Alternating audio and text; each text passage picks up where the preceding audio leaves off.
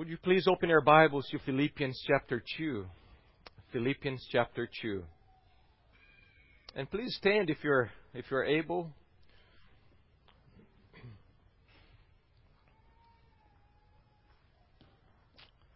Here's the word of the Lord. Philippians 2, verse 19 through 24. Paul says, I hope in the Lord Jesus to send Timothy to you soon, so that I too may be cheered by news of you. For I have no one like him, who will be authentically concerned for your welfare. For they all seek their own interests, not those of Jesus Christ. Oh, but you know Timothy's proven worth, how as a son with a father, he has served with me in the gospel. Therefore, I hope to send him just as soon as I see how it will go with me. And I trust in the Lord that shortly I myself will also come. Please be seated. Lord, we beg you the words of my mouth and the meditation of our hearts will be pleasing in your sight. I hope you all had a wonderful Thanksgiving. And as I was thinking about Thanksgiving, we have so much to thank the Lord. It's amazing how gracious, benevolent, merciful our God is. That's why Paul says, give thanks in all circumstances. Always give thanks. There are always reasons to thank the Lord. And He's always working in other people's lives. And as we are looking at other people's lives, we can thank the Lord for working in our brothers and sisters' lives. And His benevolence, His goodness. Paul says that God provides and supplies all our needs. In Romans 8:32, Paul says, He, referring to the Father, who did not spare His own Son, but gave Him up for us, how will He not, with Christ, give all things to us? All things that we need to grow into Christ's likeness.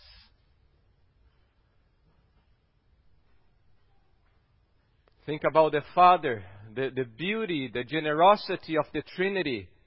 The Father gives the Son. The Son gives the Spirit.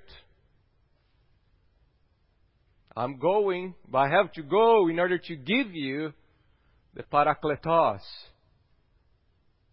the other Comforter. The Father gives the Son gives the Spirit gives us life, the Spirit gives us illumination, the ability to understand God's special revelation. God's special revelation that's all about His redemption, saving us. And it's amazing because in 2 Timothy chapter 3, Paul says that this thing here, God's Word, is sufficient to equip us, to furnish us for every good work. Meaning, you don't need anything else besides the Scriptures. That's why when you come here, we do what? Wash you with the Scriptures. Because that's what God promises, that we will equip you for every good work. If that wasn't enough, God in His mighty benevolence gives us other means. And one of the most precious means of sanctification is what John Frame calls existential revelation.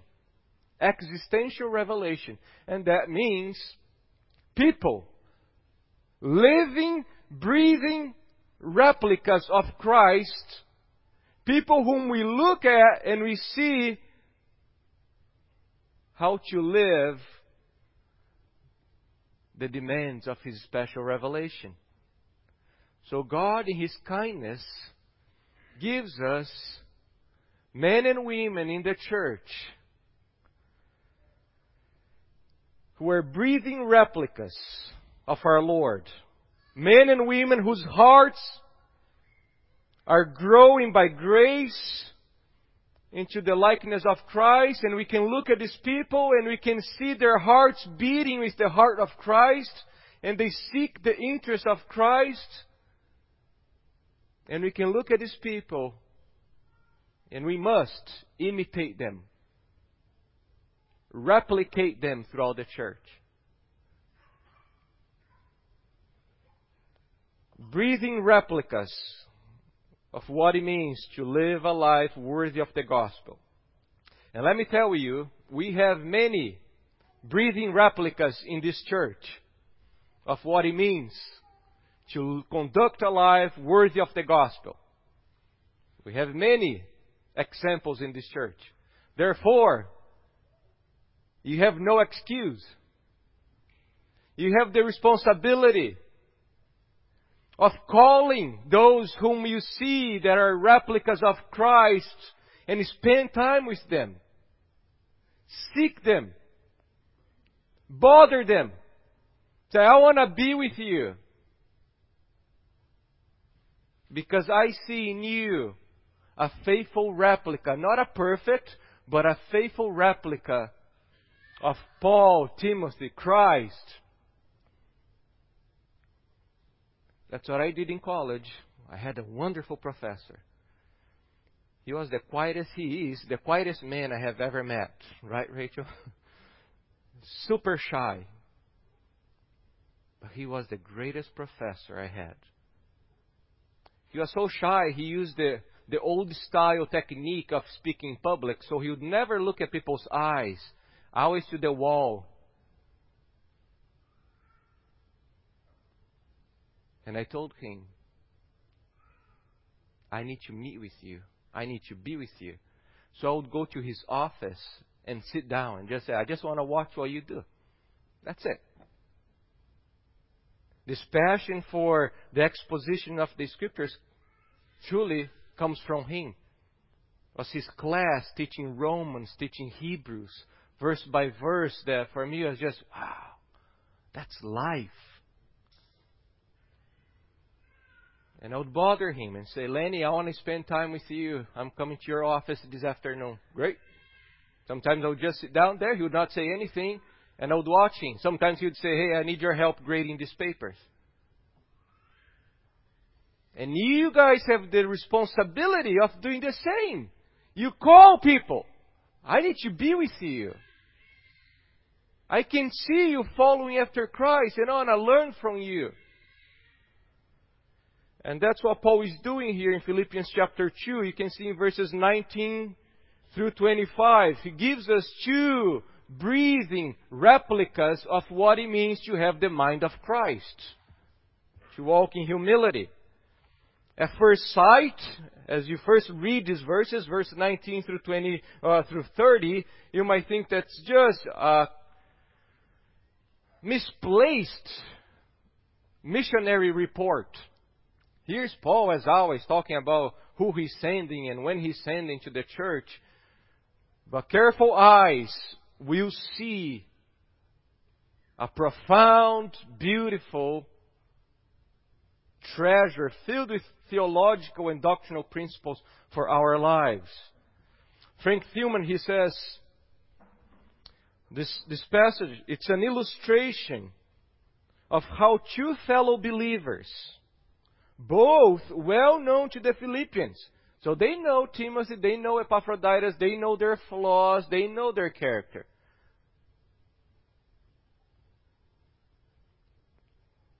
How two fellow believers can put into practice the principles of conduct that Paul has suggested the Philippians to follow. These two co-workers provide tangible evidence. That's very important what he says. Tangible evidence that the ethical principles implied in the gospel do not ask more than God gives the power to obey. Because sometimes I have heard people saying, all right, you preach the scripture, but let's get to the gritty-nitty. We cannot do that. We cannot be like that. As if God is requiring from us something that He does not empower us to do in the gospel. And that's what Paul is showing us. No, no, no. What I'm asking you to do, you can do in Christ. And that's what Timothy and Epaphroditus show us. So, here's let me skip this. Here's a very basic structure of verses 19 through 30. And first, Paul is explaining why he's sending Timothy, but not right away. And then verses 25 through 30, why he's sending Epaphroditus right away. That's how it's structured. And let me skip and go to the outline.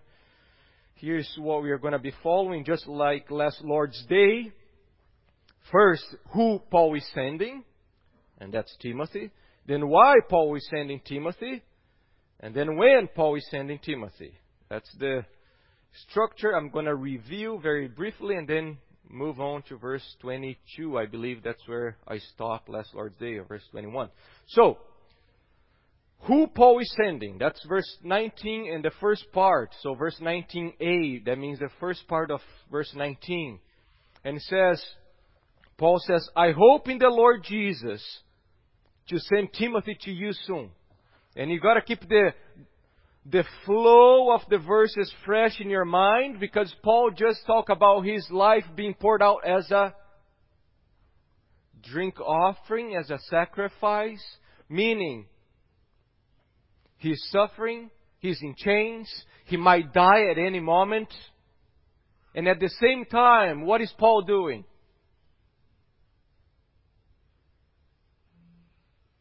Underneath a blanket, just thinking about himself, drowning himself in his own sorrows. Poor me! Poor me! Is that what Paul is doing? Oh, I'm thinking about you. Even though I might die any moment, I'm suffering, I'm in chains.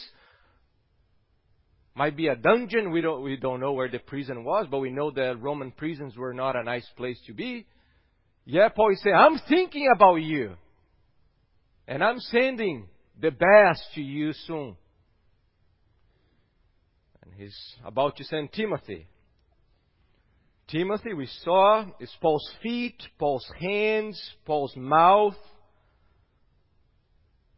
And Paul says, I hope in the Lord Jesus. I hope in the Lord Jesus. His whole life is wrapped up in Christ. Is wrapped in Christ. His affections, his chains, his sufferings, and his hopes are all in Christ. Christ governs his life. And then we saw why Paul is sending Timothy. So we saw that Paul is sending Timothy, and then he explains why. And that's verse 19b, the second part of verse 19.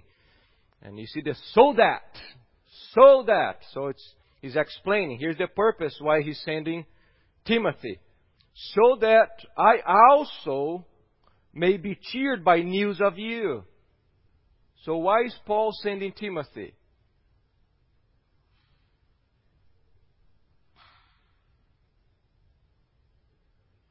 Yes, mutual encouragement. So I also, me too, you and me, I'm sending Timothy to encourage you, to make you rejoice, to gladden your heart. And at the same time, I also will rejoice. That's how they are united. You remember the word to be cheered. Eu sorrir, good spirit, to be glad, to have courage. The implication of being released from anxiety. And that's beautiful to think. Paul, this giant, for Christ. Always so bold. Stoned to death. Frequently beaten for Christ. Got in shipwreck. And yet he says, I get my joy in Christ when I get news that you are doing well spiritually. He has deep concerns and holy anxieties about the state of the local church. And good news about the church will release Paul from his concerns and make his heart glad. It's as if Paul is saying, when I get news, when I get the information about you, and I know that the information will be good, I know that when Timothy comes back, he's going to tell me that you all fought for your victory. You conquered the disunity. You put to death that pride, the selfish ambition that was reigning in your church. And when Timothy brings that good news, that good news is going to be just like pliers, destroying the chains that are tightening my heart right now. That's what Paul is telling them. So that's why he's sending Timothy to them, and then he explains why Timothy. So why he's sending Timothy, and then why Timothy, and not any other one. And that's in verse 20 and 21. So Paul says, here is explaining, I have no one like Timothy. The word no one like him means that Paul has no one at that moment where he's at that shares the same love, affection, the same desire to see the Philippians growing as Paul. The NASB has no one else of kindred spirit, or the King James, no one like-minded. So Paul and Timothy, they share that same love, that same affection, that same zeal for God's people in general, and the Philippians in particular. They both have the same mindset of seeking the interests of others. Do you remember what Paul earlier said? Complete my joy by being of the same mind, having the same affection. And here's Timothy. Imitate me and Timothy. We have the same mind, the same affection. And they both have the same concerns and healthy burden for caring for the welfare of the churches.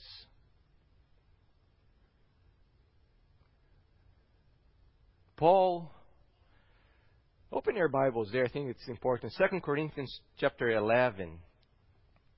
2 Corinthians chapter 11.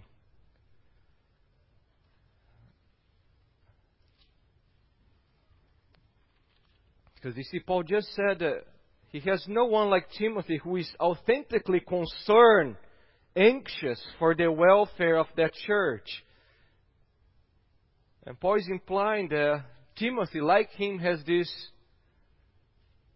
concern for the well-being of the church.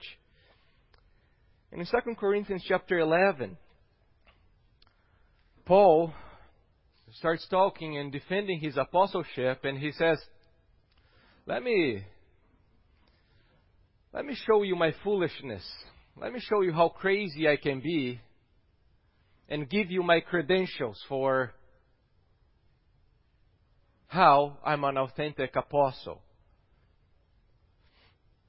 And in chapter 11, you can see in verse 21, but whatever anyone else dares to boast of, I'm speaking as a fool, as a madman. I also dare to boast of that. Are they Hebrews? So am I. So he starts talking about his pedigree. And then he starts talking about all his pain and his suffering for Christ. Verse 23, I'm talking like a madman, with far greater labors, far more imprisonments, with countless beatings. and often near death. 5 times I received at the hands of the Jews the 40 lashes, less one. 3 times I was beaten with rods. Once I was stoned. 3 times I was shipwrecked.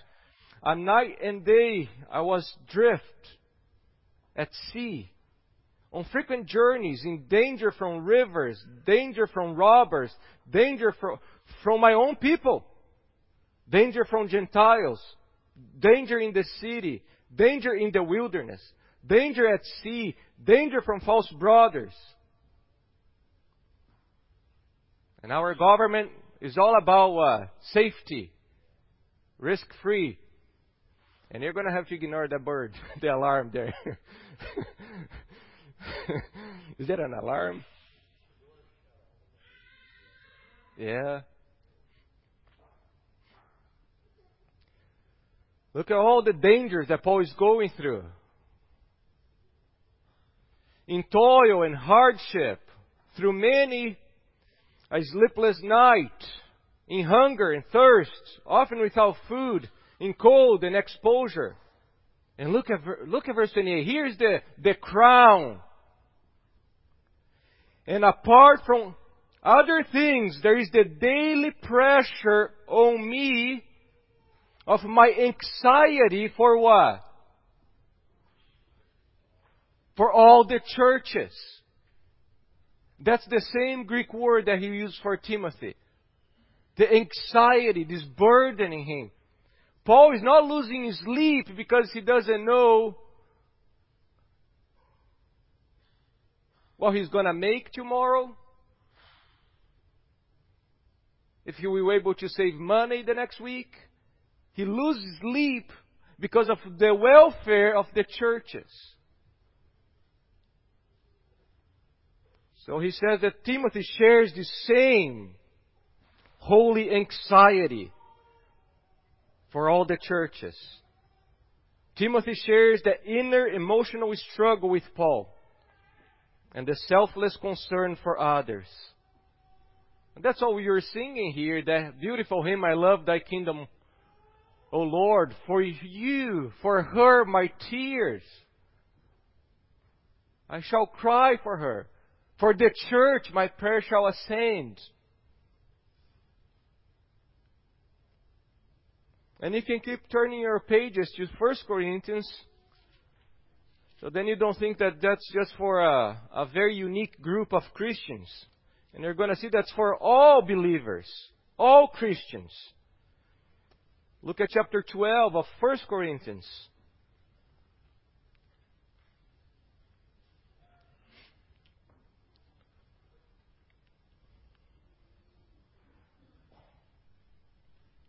Verse 24.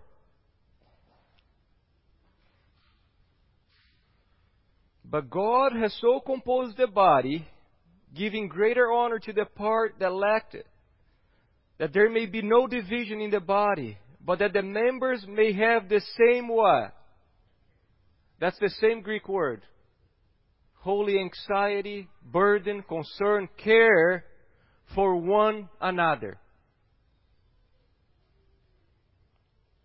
Let me ask you, when was the last time that you had to put away your agenda, your good plans that you had for the sake of the body, for the sake of the church? When was the last time that you had to sacrifice something that was actually good? Something that you were thinking about, you had planned, but because of the greater interest of our brothers and sisters, you said, actually, I'm going to have to put away this plan. When was the last time? If there was a last time. And this type of people, this type of lifestyle, where people are so concerned about others, seeking the interest of others instead of your own.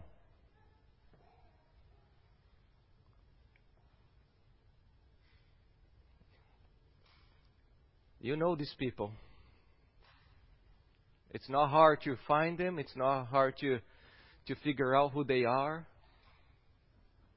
That's the people who they are not busy complaining, murmuring, arguing. They're actually busy serving, doing.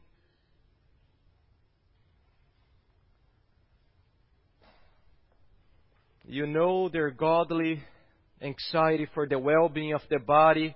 It's evident by how they talk about the church, how they actively serve the church, how they give to the church, how they honor, and how they show themselves doers of the word and not only listeners. And we have a call to imitate these people. Follow them.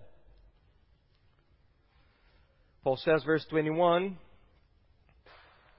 for they, the rest here, for they all seek their own interests. I'll just ask you guys all to look at here, please. Otherwise, it's pretty distracting. So if all you can help me here.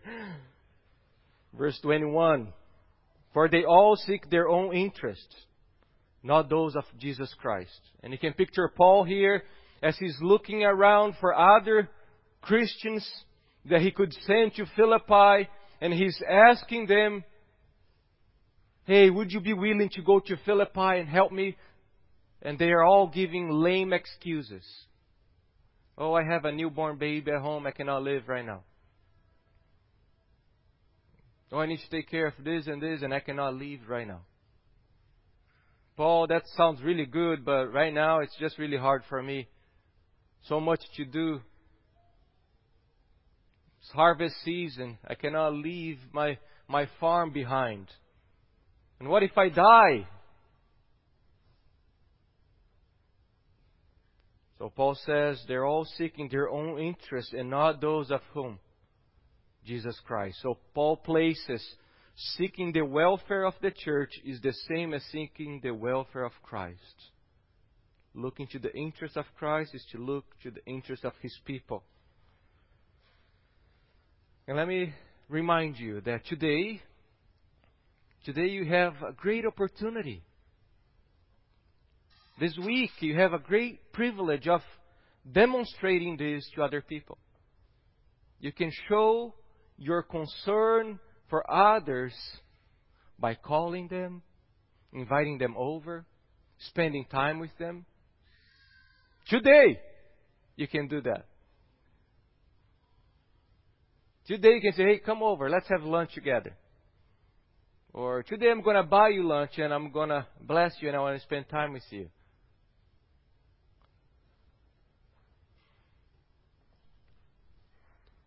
For they all seek their own interests, not those of Jesus Christ. Look at verse 22. Not Timothy. Not Timothy. Here's the contrast. But you know Timothy. And they know Timothy very well. Because according to Acts chapter 16, Timothy was with Paul and Silas and Luke when they came to Philippi. So they know Timothy. So Paul says, but you know Timothy's proven worth. That's an important word. His proven worth. Dokme. Dokmacho. The word was first used for watching something. And then later was used for watching something to go through a test. As if you're watching someone being tested, or if you were watching a metal being tested under fire. And the implication was that this person or this object that was being tested, you could see that was approved and proven authentic. And that's what Paul is talking about Timothy here. Was tested and it's reliable, valuable. And through all the hard times and trials that Timothy went together with Paul, he was tested. And Paul says he came approved, reliable, trustworthy. Timothy had left everything behind to follow Christ. He left his mom, his grandma, his church in Lystra to live a life of who knows what with Paul. While others were running away from the battlefield, Timothy was running into the battlefield with Paul. That's what happened to John Mark. Do you remember? What happened to John Mark? I need to go home. Too much. I'm not going back to Asia Minor with you, Paul. While John Mark is running away from the battlefield, Timothy is saying, I run into the battlefield with you, Paul. And that's exactly what Paul does. He takes Timothy with him. While others are seeking their own interest, Timothy was seeking the interest of others. And there is a beautiful lesson about missions. The American church has this idea that the people who should go to the mission field are rebellious children in the church, in the hope that they will get saved in the mission field. So the American church has this idea that, okay, is your teenager, your young adult rebellious? Let's send him on a mission trip in the hope that they will be saved. Paul sends the best to the mission field. The most reliable, the most trustworthy of men and women to the mission field. The mission field doesn't need unregenerated, rebellious kids. Or people who don't serve faithfully in the church. And maybe you can find something to do somewhere else and enjoy a nice place in Hawaii. Or maybe a nice resort place in Thailand. No. The most reliable, the most faithful, the most dependent people spiritually, those are the ones who should be going into the mission field. Amen? And those are the missionaries that we must be supporting. Men approved, stable. And you see that Timothy is an example that we all must imitate. A man who is stable, faithful. And there is a great lack in the church of stable men and women. Reliable men and women. Brothers and sisters, few are those whom you know that they're going to show up no matter what. And they're going to be there with joy. Because they are reliable, dependable.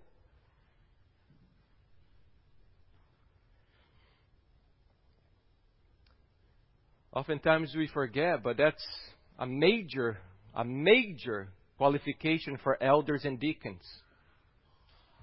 To be tested and approved, reliable, dependable, faithful. You can go home and read the qualifications for elders and deacons in 1 Timothy chapter 3. And you're going to see that both of them, they need to be tested and approved, reliable, dependable, stable Christians. And that's something that after years in church, after years in pastoral ministry, when we talk about leaders, the leaders here know one of the first things I'm looking at is that person is stable? Is that person stable? And that's so important. Do you know why? Stable spiritually, stable emotionally, stable sacrificially. Because we go through so much. People is slandering us. You got to sacrifice so much. People lying about you. Right then. Isn't that true? I don't know where Brian is, but Luke here, Rick. And if you don't have people who are stable, people who are like a roller coaster, that becomes dangerous to the body of Christ. You need stable, dependable men who will stand and will keep moving no matter how thick and how hard the storm is coming towards us. And that's something that I have heard from many of you, how you love the stability of this church. We might not know where we are going to be meeting, but you know we are going to be meeting. Amen? You might know You might not know where we are going to be gathering, but you know we are going to be gathering, and you know that there are going to be hymns, there are going to be singing, there will be prayers, and you know that the gospel is going to be proclaimed faithfully. Stability. We strive to imitate Timothy, Paul. So if you want a credibility in the church, you must show consistency. Emotional, spiritual, sacrificial stability, consistency, reliability. In 1 Corinthians 4:17, Paul says the following about Timothy. My beloved and faithful child in the Lord. What is faithful but reliable? I can rely on Timothy. He's stable. He's faithful. And I would rather have 3, 4 stable, reliable men than 400, 4,000 unstable, undependable men. You never know if they're going to be with you in the gospel for the advancement of the gospel or not. And we need to be reminded that since Timothy was a young boy, the church could see in the young man stability, dependability. Look in Acts chapter 16. We hear the following about Timothy. Paul came also to Derbe and to Lystra. A disciple was there, named Timothy, the son of a Jewish woman who was a believer, but his father was a Greek. And listen to this. He was well spoken of by the brothers at the Lystra and Iconium. Since he was a young man, I think that Timothy here is in his teens, because he was young. Since he was a young man, people in the church could look at Timothy and say, wow, look at this young man. His stability in pursuing holiness. His dependability in serving the church. It's not like, whoa, where is Timothy today? I thought he was going to come and help us. Where is he? Well, Timothy, you look like a roller coaster, boy. Not Timothy. Serious about serving, reliable, faithful. Not wobbly, unstable. And how we need more Timothy-like young man, young woman, old man, old woman in the church. Well spoken of, stable, faithful, reliable. So let me ask the young people here, as we are thinking about Timothy. Do the members of this church see you as reliable, dependable? Do the members of this church speak well of your faithful service? Not just how cute you are, how nice you are, but how faithful you are, how reliable you are.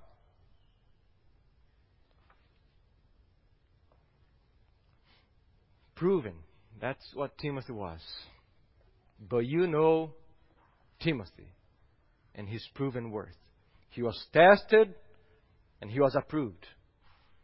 And we see so many celebrities, they profess to be Christians. In one day, the next day they're preaching everywhere. It's amazing. Just because the person was famous. As soon as he profess to be a Christian, he's speaking everywhere. Never taking the time to be tested under fire. Sitting under the solid teaching. Be accountable in a local congregation.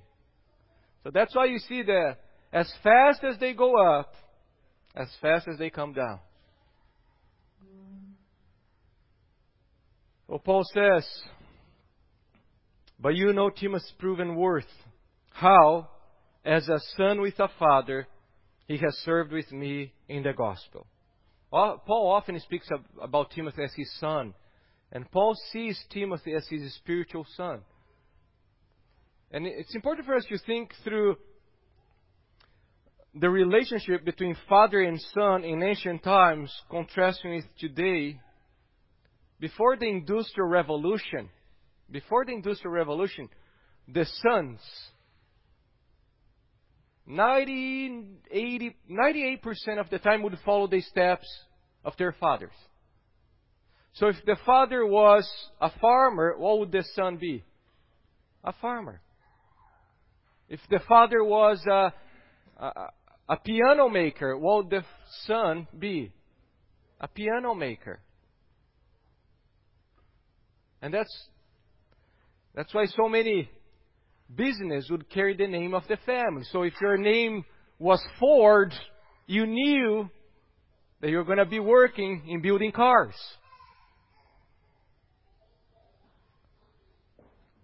Therefore, the son would spend time with his father in order to learn the skill. And that's how we see. Timothy spends time with Paul, following his steps and learning how to labor for the church, how to serve the church. And I know sometimes people coming from a Roman Catholic background, they have a really hard time with the father aspect. And they always run to Matthew chapter 6 and says, you see, Jesus says, do not call anyone your father. Yeah, but if you keep going that passage, Jesus also says to not pray in public, so you've got to be very careful. Because he's fighting something right there. And he's not contradicting the rest of the scriptures. Just like the Roman Catholic leaders who demand you to call them father, there was a demand among the Pharisees to call them father. And that's not a healthy understanding of the New Testament teaches. Actually, the New Testament teaches the responsibility of more mature men and more mature women to take under their care, more immature ones who are seeking help. So you read Titus, the letter to Titus, chapter 2 and 3, you see that taking place there. Paul did to Timothy what Timothy's natural father could not do. Timothy's father, his natural father, was not a believer. And that was the responsibility of fathers in ancient times to provide education for their kids. And that's exactly what Paul is doing. He's adopting Timothy spiritually. Now Timothy is his son. And as is the responsibility of fathers, according to Ephesians chapter 6. Fathers, train up your children. Raise them in the fear of the Lord. That's exactly what Paul does to Timothy as his son. Through the gospel, the Spirit of God brought Paul and Timothy together. They had different backgrounds, and yet now they're part of the same family. And Paul serves as a father to Timothy. But here what is interesting is how he develops that. How as a son with a father, he has served with me in the gospel. I think that's a poor translation because the verb serve there is not diakonel, but it's actually dolel, from where we have dolos. That means to fulfill the duties of a slave. How as a son with a father, he has fulfilled his duties of a slave with me in the gospel. Paul calls himself a slave of Christ. Therefore, his son is going to be what? King. Lord. No, he's going to be a slave also. So Paul taught how to be a faithful slave of Christ. So we see in these words, taking us back to chapter 1, verse 1, Paul and Timothy, slaves of Christ Jesus, and then connect us with the rest of the letter, where we see Timothy being a replica of Jesus Christ,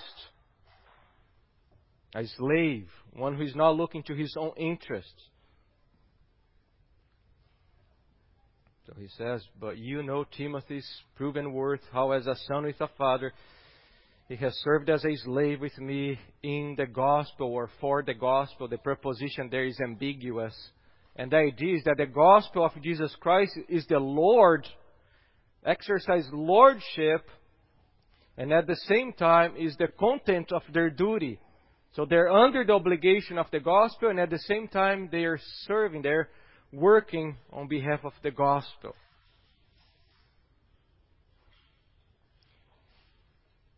And what Paul is yelling, and the scriptures are yelling at us as you read this, is imitate him. Follow Timothy. Replicate this man in your church. He's worthy of your imitation. We are to replicate this type of people. These are the people who are so busy serving that when they don't get greeted, when people don't call them, they're not complaining. Do you know why? Because they're busy greeting others and calling others, checking on others. That's the type of people like Timothy. And Paul is calling us to emulate them, imitate this type of people. Today, you should do that. Today you need to think, how can I put away my interests? Because we are all concerned with ourselves. How can I do that today? Don't leave for tomorrow. Tomorrow is the devil's day. Today, how can I show a Timothy-like character? And God, in His grace, is giving you many hours today for you to start imitating Timothy. Amen? And now Paul finishes when he's sending Timothy. So verse 23, I hope therefore to send Timothy just as soon as I see how it will go with me or the things concerning me. And what's taking place here most probably is that Paul is saying, hey, we need to wait. I'm not sending Timothy right now because trial is coming. So let's wait to see what the trial is going to be like. And then I send Timothy once we have more news. Because it would be worthless to send Timothy right then, because they're all concerned about Paul's situation, if Timothy is going to come and say, actually I don't know what's going on. So let's wait. As soon as I find out more the things concerning my trial, I'll be sending Timothy to you. And look at verse 23. I hope therefore to do what? Send Timothy. You remember how he began? I hope in the Lord Jesus to send Timothy. And I circled the word send. Send. Why? Who can be sent but those who are available? Those who are willing to go. Many were unwilling to go. And here you see this word, I hope therefore to send him soon. Timothy is willing to leave behind all the comfort, everything, to go and serve others. And let me remind you that being sent in those days, was not an easy thing. It was not like just today that you can just buy airfare, get into a plane, and leave. You had the risk of shipwreck, being robbed, being killed, being murdered. You never knew if you're going to reach there or not. And that's Timothy. Availability. Ready to forsake all to go and help a church that is in need. Sadly, so many Christians in the American church are now willing to be sent. No, are you kidding? I have dreams. My plans here. We were even talking last Sunday. Some people are unwilling to go because you don't know if they're going to have the food that you're used to eat here in America. The butter that I like so much, the milk, the coffee.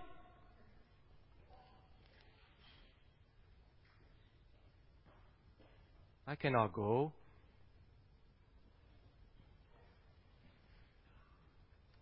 The travel itinerary that Elijah had for Timothy illustrates what having the mind of Christ could cost you and me. And that may make us very uncomfortable. But here's the beauty. When the Holy Spirit comes and stretches our hearts, we see all that cost as actually as gain.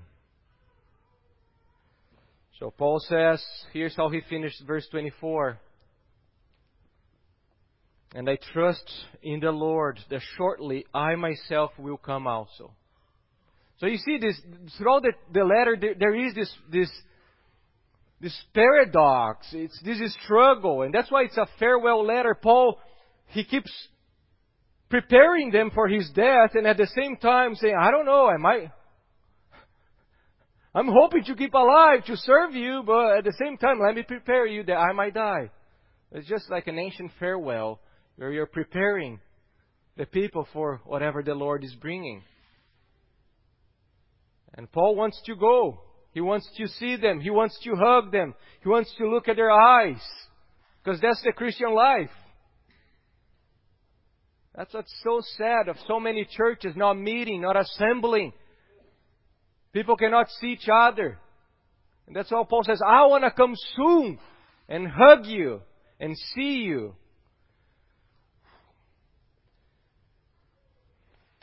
Paul says, verse 24, and you can match that with verse 19. And there is a inclusio here where Paul finishes very similar the way he began. He began this section by saying, I hope in the Lord Jesus. And now he finishes by saying what? I trust in the Lord. I trust in the Lord. Paul had just talked about the lordship of Jesus, how he was exalted and he received the name that's above every name. Became Lord of Lords. And now Paul is showing us how to live practical lives under the lordship of Christ. And one of the ways is all my plans, all my goals are under the lordship of Christ. I plan, I prepare, I dream, but actually, ultimately, it's the Lord Jesus who decides. So Dennis Johnson says, with the simple words that bracket this paragraph, in the Lord Jesus and in the Lord, Paul is a role model for the Philippians and for us. He shows us what spiritually mature, Christ-like planning looks like in the routine decisions of daily life. And that's the glory of the gospel. That's the beauty of the gospel. That God, that the Lord Jesus, does not demand from us more than what He enables us to do. And because of our union with Christ, because we are in Christ, under the domain of Christ, we can and we must hope in the Lord. All our hopes, all our plans are under the lordship of Christ. Because of our union with Christ, just like Timothy, we can be anxious and concerned about the interests of others, putting away my own interests. Because of the gospel of Christ and my union with Jesus, I can show that I'm ready to go, available. Yes, send me, O Lord. Send me. Where? In the Middle East? Send me. What part of Asia, Lord? What part of Africa? South America? Send me.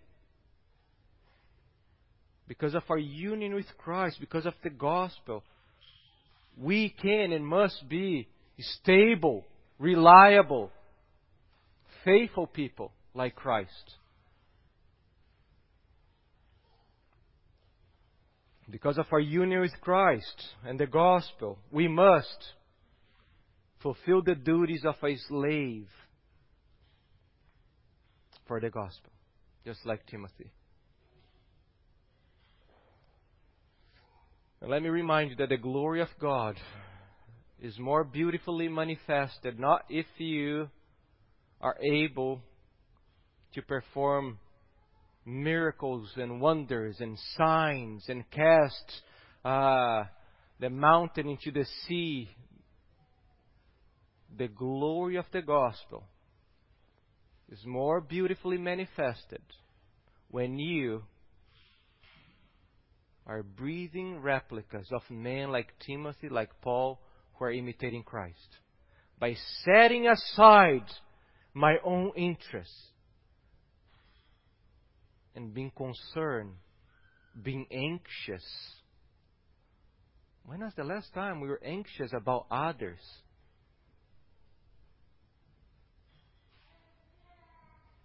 And that's what the gospel does. That's the beauty of the gospel.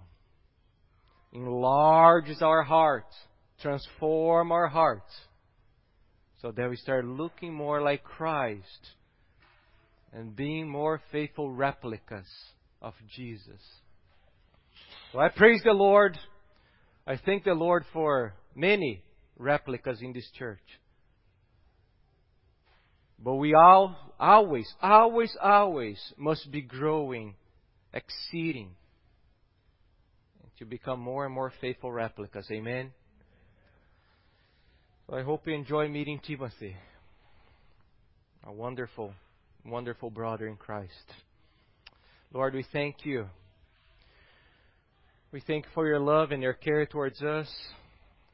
Thank you for your benevolence and generosity that's demonstrated not only saving us and giving us a full revelation, but also giving us faithful replicas of what it is to be Christ-like.